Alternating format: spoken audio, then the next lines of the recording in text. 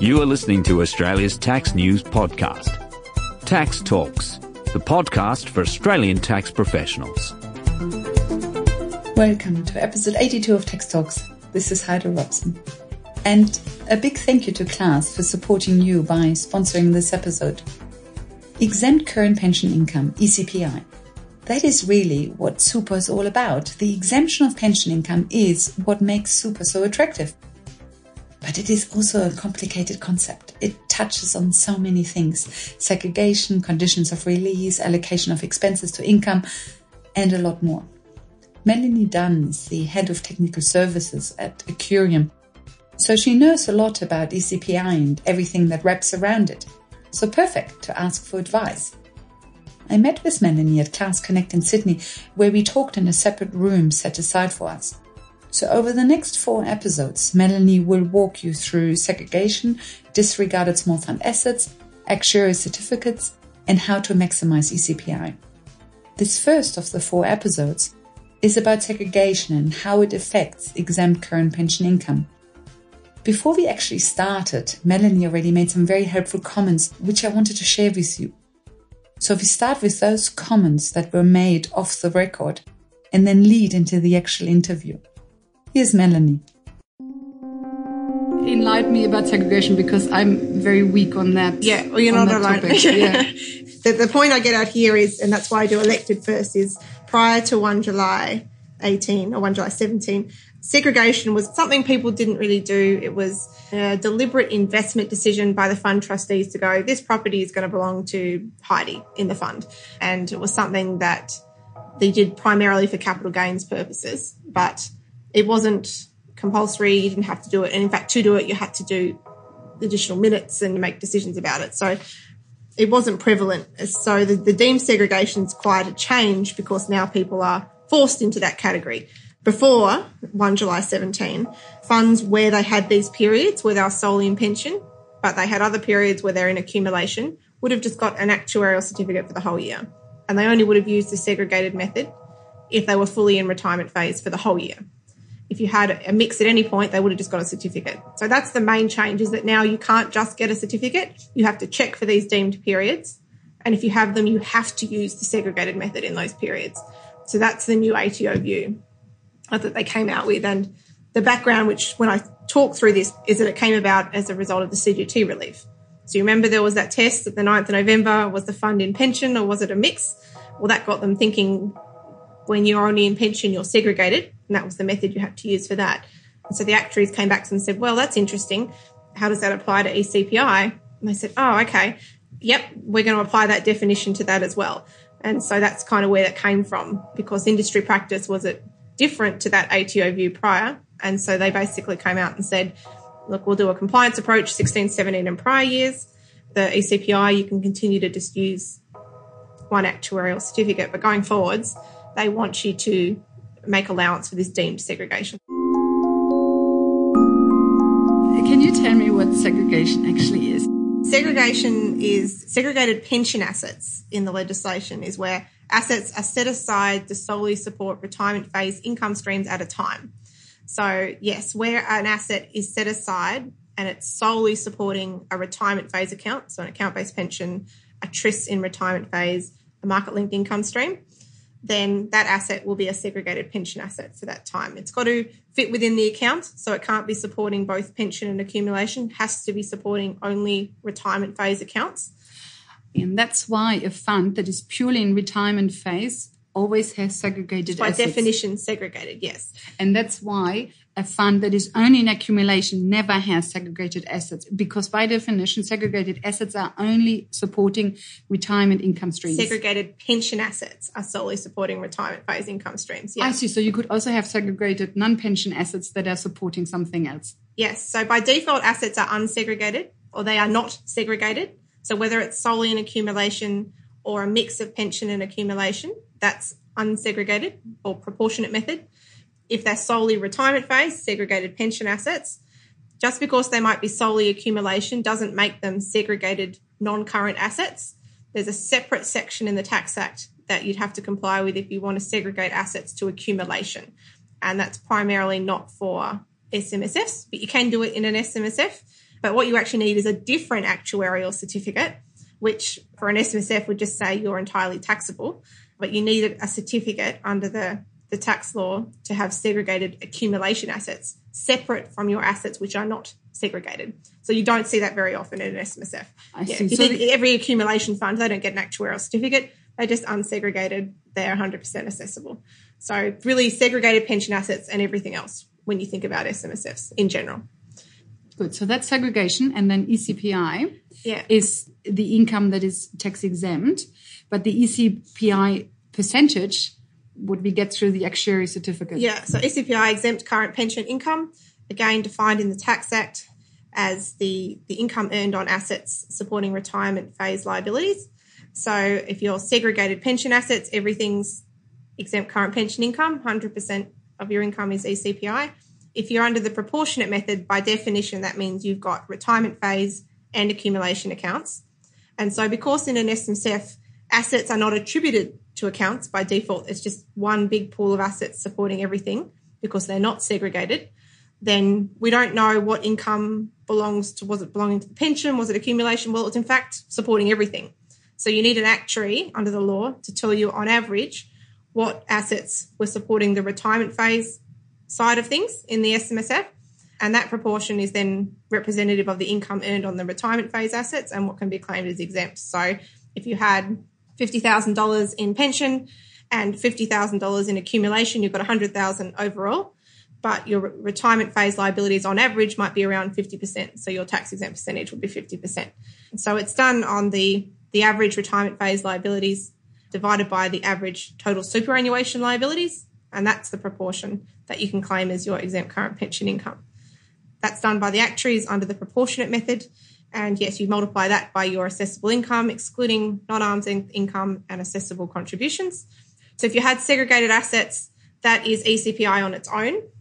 And then any income earned in your proportionate periods, so not on your segregated assets, is what you multiply the exempt income proportion by. Yes, of course. So people can use both methods under the new rules. Your total ECPI is your segregated pension income plus your unsegregated income multiplied by your actuarial percentage. Yeah, so that ECPI is reported in your SMSF annual return, item 10, section A. And this came in a few years ago where you actually have to write down the amount of ECPI, but also identify to the ATO what method you used. So that's now part of their reporting. You'll tell them whether you used the segregated method or the proportionate method. And if you use the proportionate method, you have to tick a box to say that you have got the actuarial certificate as is required to claim ECPI in the annual return. Yes, but the amount of ECPI is filled out automatically in the softwares in BGL and CLASS. Yes, so if you're using BGL, CLASS, Supermate, part of their tax return process will be to work out the ECPI that can be claimed in the annual return based on the periods relating for the actuarial certificate, the proportionate method, and whether there were any segregated assets or segregated periods. Yes.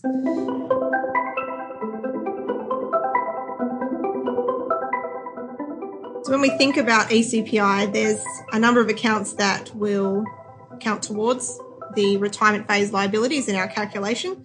So retirement phase liabilities, which is this new term we've had from 1 July 17, we used to call pensions. Now we've got to talk about retirement phase assets or retirement phase liabilities. So they're account-based pensions, market-linked pensions, also known as TAPs, transition to retirement pensions in the retirement phase. What is known as TAPs? Term allocated pensions. Oh, I see. So they're the same thing as a market-linked. So they're old complying pensions, so they're non-commutable income streams. Mostly you see those in an SMSF as a result of a previously commuted defined benefit income stream, but you can't start them afresh anymore. You can start them if you have a commuted DB. So any new income stream will be an account-based pension or a TRIS in the SMSF. On the other side of the coin, we have the non-retirement phase liabilities, so our accumulation interests. Any reserves in the SMSF are non-retirement phase, and obviously our TRISs that are not in retirement phase. These accounts in the SMSF will count towards effectively producing assessable income and not exempt income. Can I ask you something about reserves? Do you see those a lot? Again, mostly as a result of a commuted or expired defined income stream. So the ATO released a guidance a few months ago about use of reserves, and there's only very restrictive appropriate times when an SMSF can have a reserve. One of those, or the most common that we see, is the upon expiry of an SMSF which has a defined benefit interest, any assets supporting that expired interest or on the death of the member will form an unallocated reserve in the SMSF. So that's where you see your largest reserves come from. You may have what we might call a reserve sitting there from a contribution waiting to be allocated, but in the true sense of the word, the ATO doesn't see that as a reserve. And then we have our defined benefit interests. So these are our life expectancy, our lifetime income streams in our SMSF. They have characteristics associated with both retirement phase and non-retirement phase. And indeed, if you have one of those in an SMSF, you always need an actuarial certificate to provide the exempt income proportion and the adequacy statement of opinion that's required for those interests.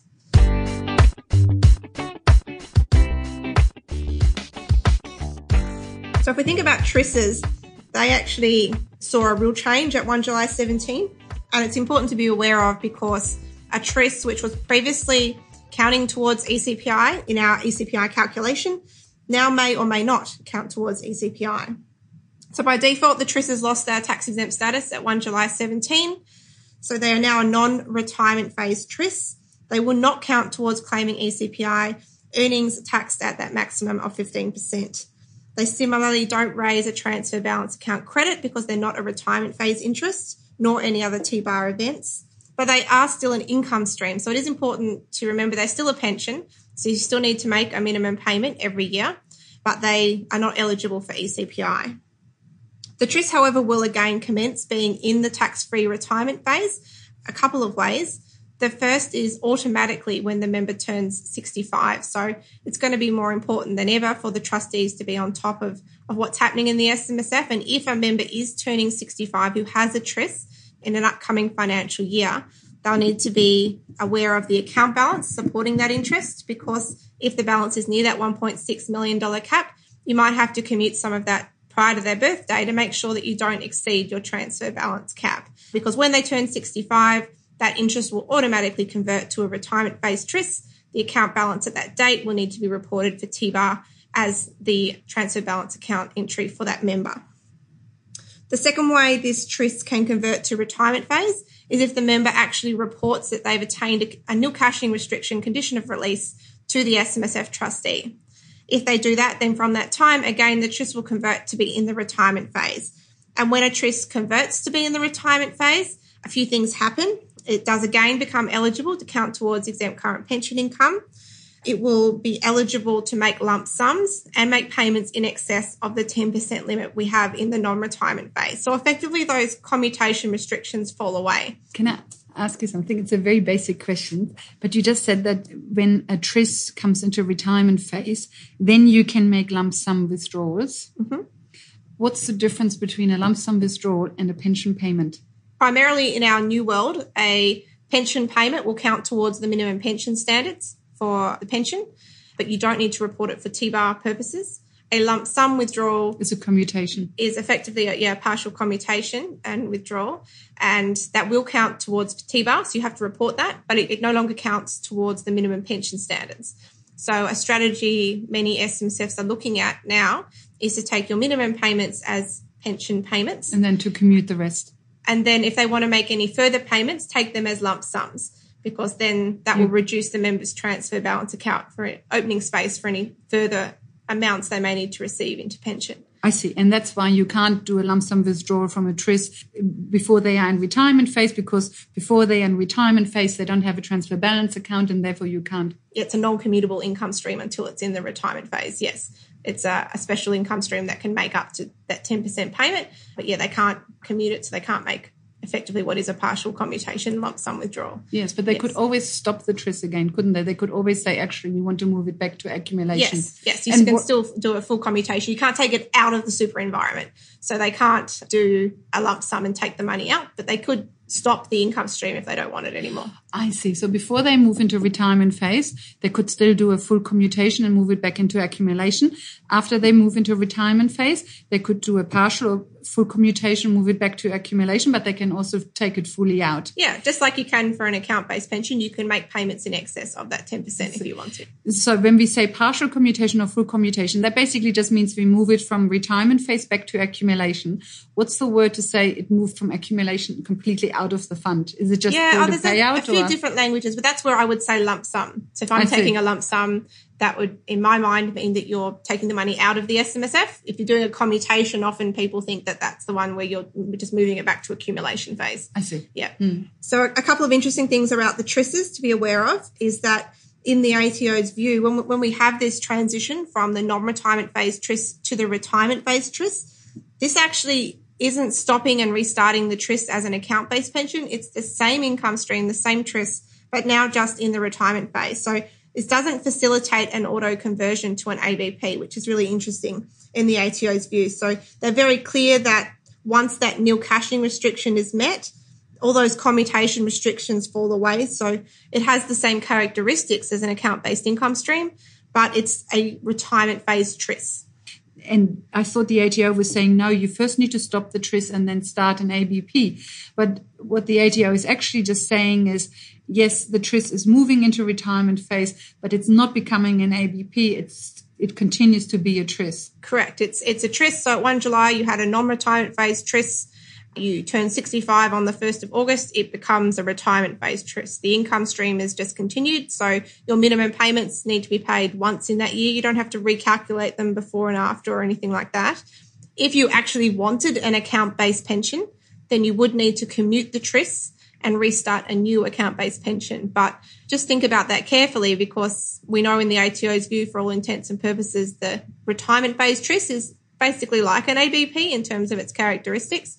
So if you do commute it, obviously that means you need to do a pension payment prior to commutation. If you restart the interest, you may have to recalculate your tax components. You'll need to do another minimum payment, do all your new documents. So think about whether it is appropriate or needed if your client's confused about that. Yeah. Yeah. And what's the difference between a TRIS in retirement phase and an ABP? Not much. Yes, you can make your lump sums, you can take your payments out. Yeah. It's eligible for ECPI. You've got the same tax components that you had.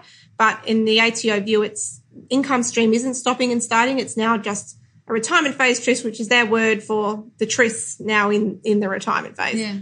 So do you know why the ATO makes such a fuss about it? Why not just say, yes, the TRIS becomes an ABP and then we just have ABPs in retirement phase rather than now having TRIS in retirement phases and ABP when they're actually exactly the same? Yeah. Maybe just if you say the TRIS non-retirement phase goes to an account-based pension, and this is me just thinking here, that obviously an account-based pension is a defined product, and so you have moved from one product to another product, which would mean, as they've said, you need to commute and restart. So saying it just moves into something with those characteristics, maybe they thought, well, we can't just say it moves to an ABP because that is something different. They had to give another name for it.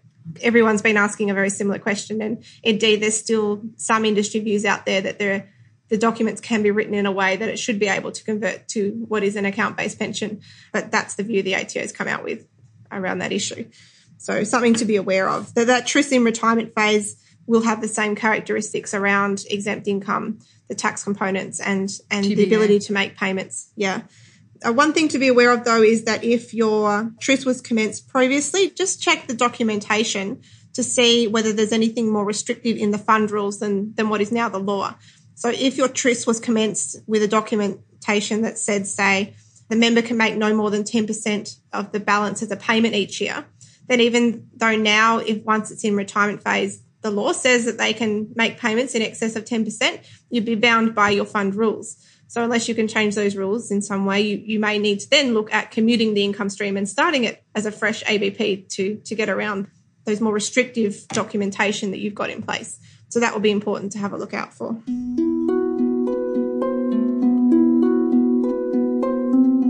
The other characteristic to be aware of is that if you have a TRIS that moves to the retirement phase because you meet a condition of release under age 65, then if the client goes back to work, so they go back and they're starting to receive contributions again, those new contributions will be preserved, but your retirement phase TRIS will remain in the retirement phase unrestricted, non-preserved, because the cashing restriction was met on those monies at a previous time. So it doesn't revert back to being not in retirement phase. I see, but the new contributions then go into an accumulation account. Correct, yes.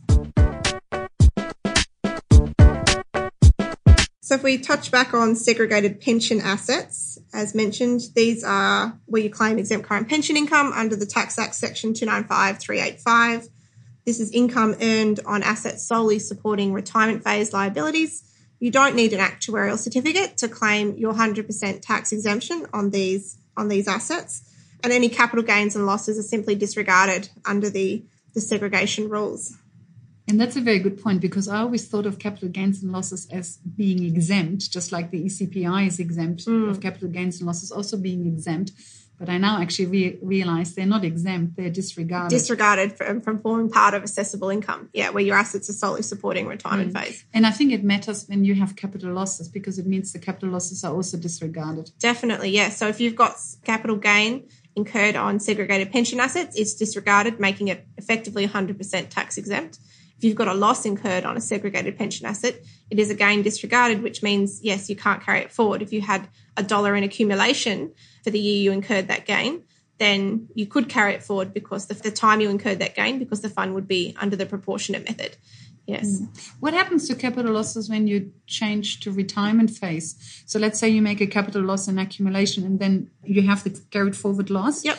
But then you basically lose that carried forward loss when you move into pension. So if you had carried forward capital losses and then you move fully into retirement phase and you are segregated, then for the period you're segregated, any gains or losses you incur in those years are disregarded. So you're not offsetting the losses yet. If at some future point you have an accumulation interest again, and you incurred a capital gain now in the proportionate method, then you would need to start utilising those capital losses. So because they're disregarded in that segregated period, doesn't mean they're not lost off the ones that you had from when you were under the proportionate method. In most cases, if you think about how the lifespan of an SMSF accumulation, you might be mixed and then full retirement, you often don't go back to accumulation before it winds up, because both members will be in pension. So they are often lost in that respect. But should there be an accumulation interest, which we might see more of now, once one person passes away, the second person receives their interest but can't keep it all in pension because of the cap, they might commute some back to accumulation, meaning the fund becomes mixed. At that point, then any previous capital losses will again become valuable for that remaining spouse going forward. So when we think about segregated pension assets, there are two ways that we can have this type of asset in the SMSF. So there's elected segregation and deemed segregation. If we think about elected segregation, this was how industry thought segregation worked effectively prior to the 17-18 financial year. So if we think about assets elected to be segregated, it's where you might pick one asset or pool of assets in the SMSF and set them aside to solely support a member or a pool of members' retirement phase accounts. Now, the ATO are quite clear that you can't segregate part of an asset. So if you have a property worth $1 million and you have a pension account worth $500,000, you can't segregate that property to that interest because it doesn't fit inside that interest, if you like. The exception is bank accounts, and they have previously released guidance that you can segregate part of a bank account. So if we did segregate a property to a member's pension and that property was earning rental income, then rather than set up a separate bank account to receive that rental income, which is one option, we could receive that rental income into the fund's general bank account. But what we would need to do is maintain what they call notional sub-accounts, effectively an accounting construct to track two accounts within that one bank account, one belonging to the segregated side of things and the other, that's the general proportionate method bank account for the fund. So if you have elected segregation, income or capital gains earned on those assets are exempt income. And any elected segregation will be making this specific decision to set assets aside to support a retirement phase account should be recorded as part of the fund's investment strategy. And this is important because it has implications for the members' risk profiles and the liquidity considerations of the fund. Before the super reform, we only had elected segregation. Do you see a lot more elected segregation now, or? It was never prevalent. It was always a deliberate strategy used for specific reasons for trustees in the SMSF. We haven't seen any more of it since 1 July. I mean, we're early into the new reform years, but no, we haven't seen more of it. If anything, it's just become more complicated to have it. And remember that in the ATO's view, you can segregate separately for investment purposes to tax purposes. So we can have an asset that you really like in your SMSF and we set it aside so that you get the income and expenses associated with that asset. I would call that segregation for investment purposes. And yes, that still must be documented in the investment strategy and meet all the requirements of the trustees. But you don't necessarily have to treat that asset as segregated for tax purposes. If you want to segregate it for tax purposes, then you need to meet the segregated pension asset requirements. So we see that quite commonly where you might have two members in a fund. They might both be in pension and accumulation. They might be transitioning to retirement. But we might have a pool of assets that cover all of your accounts, a pool of assets that cover my accounts. Now, that's not segregation for tax purposes because the assets are supporting both pension and accumulation. But that is segregation for investment purposes. Now, they possibly could have had two SMSFs, one each, but you do see that as well, that sort of thing. So elected segregation, if we go through a really simple example of some of the issues that you can face if you do employ elected segregation, or some things you should look out for. So if we imagine a two-member SMSF, one big pool of assets, balanced investment mix. Member one has an account-based pension with $850,000. Member two's in accumulation, and they have $150,000. So we've got $1 million in the SMSF. Each member has a balanced risk profile. If the trustees decide that one of the assets in the fund, which is an investment property worth $800,000, they decide they want to segregate that to member one's account-based pension. Now, the property is worth $800,000, so it's less than the value of the account to which we're attributing it, which is member one's pension worth $850,000, so we can do the segregation. We document that as part of the investment strategy, and that asset becomes a segregated pension asset for member one. And then the remaining $50,000 we fill up with the bank account. So the remaining money in the fund, which is that $200,000 worth of assets, which might be mostly defensive assets in the fund, considering the whole SMSF was balanced originally, will support member two's $150,000 of accumulation and the remaining $50,000 of member one's account-based pension. And so that $50,000, is that segregated or that's not segregated? That's in the proportionate? That's unsegregated, yes. So None of those assets are set aside to specifically belong to member one or member two. Just those $200,000 in assets are supporting the $150,000 in accumulation and the remaining $50,000 in pension. It's only the property that has been set aside and documented as belonging to member one's pension interest. Now, one thing to be aware of when we do this is that it changes the risk profiles for each member. So member one's balance is now mostly made up of this investment property. They've got one large lumpy asset supporting most of their account. So they may now take on more of a growth risk profile. Member two's assets are now mostly supported by everything else, which are defensive assets, and they would take on a defensive risk profile. So the trustee will need to consider whether that's appropriate to the goals and strategies of each member. Member two might be trying to accumulate savings for retirement. Is a portfolio of defensive assets appropriate to achieving that goal? Is one large lumpy asset with a growth profile appropriate for the pensioner? So they need to make sure it meets the investment profiles appropriate to each member. The second issue to consider is around liquidity, and it may not always be there at the start, but over time, this issue can creep up on the SMSF. In this case, we have an $800,000 property supporting member one's $850,000 pension. Now, they need to make a minimum pension payment of $42,500. When they take that money out, their account balance on paper, if you like, reduces to $807,500.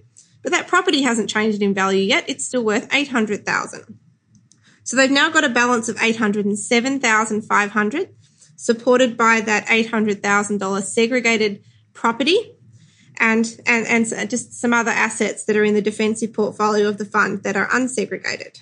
So we've now only got $7,500 in assets that are not segregated, and if you like, are liquid assets in the fund the member can access. So we can face some liquidity issues if the member wants to take more out. Has to take more out. Or has to take more out, absolutely, yeah. So if they want to take another $15,000 out of the SMSF, again, let's say they do that, then their balance reduces to under $800,000, $792,500. But that property is still worth $800,000. Now, because the property is only now supporting part of the interest it was attributed to, so it's worth more than the value of the pension, that removes the segregation. That segregation would cease at that time and the fund would again become unsegregated. So it's important to be aware of when this might happen. If you get to the end of the year and you discover that, that segregation needed to stop halfway through the year, that you may need to redo some of your payments, your accounting, to account for the fact that there was not a segregated pension asset there.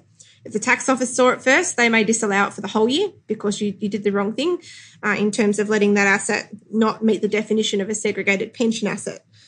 You might say, well, the property would have been earning income. And yes, that's true. If that income was sufficient to meet your pension payments over time, then that may be okay. But certainly if times got tough or the member wanted to take out some lumpy payments, the fund could face these liquidity issues. So it's important to be aware of what assets are being elected as segregated and whether that's causing any potential liquidity issues in the SMSF.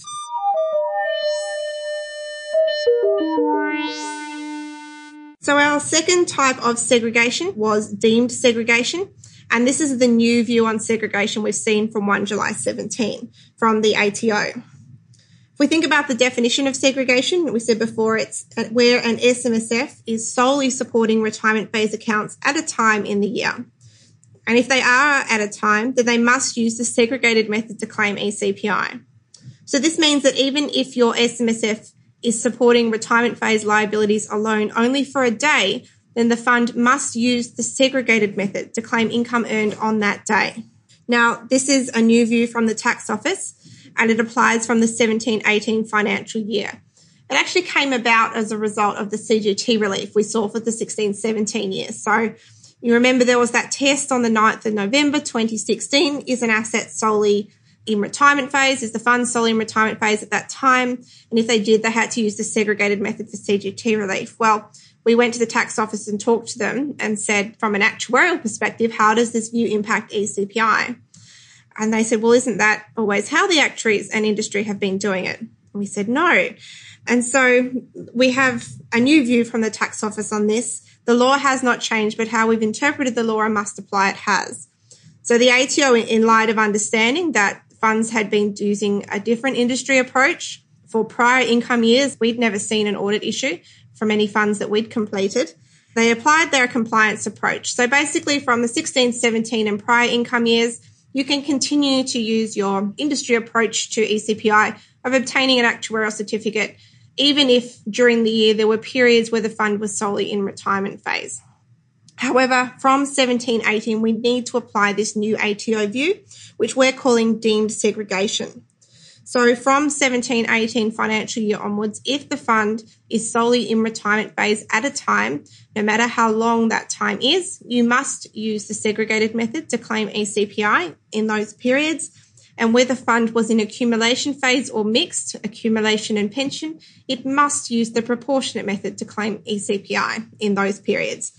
And this means a fund could actually end up using both methods to claim ECPI in a year. And the ATO said that they won't review the incorrect approach before the 1st of July 2017 because it actually means more tax, doesn't it?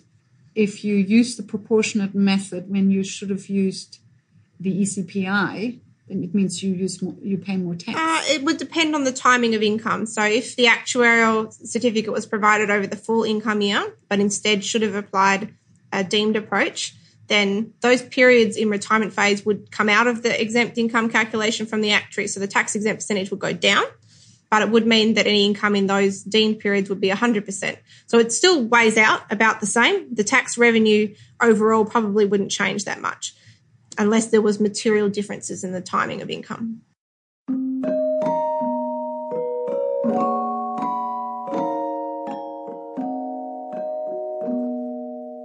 So as a really quick example of how this deemed segregation can occur without any deliberate decision by the SMSF trustees, say at 1 July, your SMSF had an account-based pension and also a member with what is now a non-retirement phase TRIS. So we have an accumulation-based interest being the non-retirement phase TRIS and a retirement phase interest being the AVP. If a couple of months down the track, the non-retirement phase TRIS member turns 65, that TRIS converts to the retirement phase.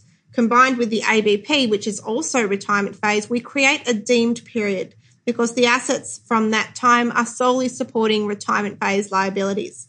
So this fund, with this type of situation where they were, say, mixed for a couple of months and then fully in retirement phase for the rest of the year, previously you probably just got an actuarial certificate for the whole financial year, multiplied that percentage by the fund's income, and off you went. But for 17, 18 and future financial years, that approach is no longer an option. The fund actually must use the proportionate approach for the initial 2 months of the year where you had a mix of accumulation and pension-based liabilities.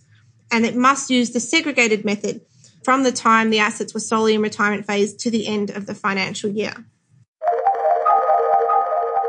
A question we got asked a couple of times, which we took to the tax office, was, does the deemed segregation be removed if the fund had a momentary accumulation account? And by that I mean if you had an accumulation interest at 1 July that you move into retirement phase, technically there was an accumulation interest for a second. Or if you did a partial commutation and a withdrawal, similarly a contribution, and you move that into retirement phase, then technically there was an accumulation interest in the fund. Does that mean the deemed segregation stops and you'd need an actuarial certificate for that day for any income earned on that day? Well, we talked to the tax office and they had quite a good practical approach to this, and they said it's a matter of evidence and documentation.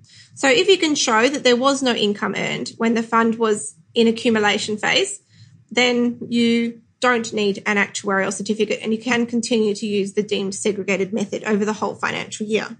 So, for example, if you had a minute saying I'm making a contribution and that accumulation interest will be immediately converted in full to an account-based pension, then that would provide evidence that there was no time there for an income to be earned. If, on the other hand, you had, say, a contribution hit at 9 a.m., some interest into the bank account or a trust distribution at 10:30 a.m., and then your minutes to start your pension were documented at 3 p.m. If you could see that level of detail, then that would provide evidence that there was income earned when you had an accumulation interest, and you would need an actuarial certificate if you want to claim ECPI on that income. But most documentation doesn't have the time stamp. You know, they have the date. But yeah, they have a time. So you want to have that kind of language linking the accumulation to the pension and however it was. Yeah, so I'm making a partial commutation and immediately withdrawing, or started my account-based pension at the start of day 1 July 17. That sort of thing will help provide evidence. And I think most clients will be able to have sufficient comfort that they can meet that requirement so that you can continue to use a segregated approach over the entire year, which is a great outcome for practitioners. Now, the other side of the coin when assets are not segregated, and it's important to consider this because there have been a few little changes. So obviously, assets are not segregated and must use the proportionate or unsegregated approach to exempt current pension income as defined under Section 295(390) of the Tax Act. 3 ways. If the assets were supporting both retirement phase and non-retirement phase accounts on a day, so you had an accumulation interest and an account-based pension, where the fund was solely in accumulation phase. So by default, assets in accumulation phase are not segregated. And also if the fund has what we call disregarded small fund assets, which is a new rule which came in as part of the superannuation reforms. And if a fund does have disregarded small fund assets, you have to effectively forget everything I just said about segregation and just use the proportionate method to claim ECPI. So under the proportionate method, to claim your exempt income, you have to get an actuarial certificate.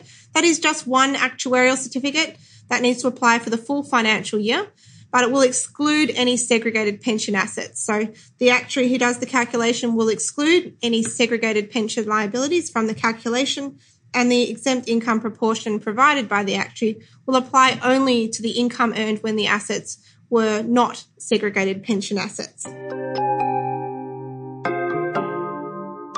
So this was a quick overview of segregation and exempt current pension income, especially in light of the super reforms which commenced from 1 July 17, and how important it is to understand deemed segregation in light of the new rules, which will impact how you claim exempt current pension income in your annual return. Welcome back. My takeaway from this episode is start pensions on the 1st of July.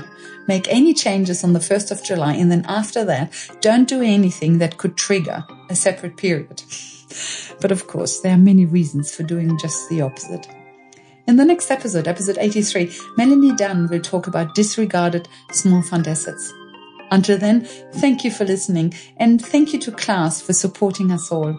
Bye for now, and see you in the next episode.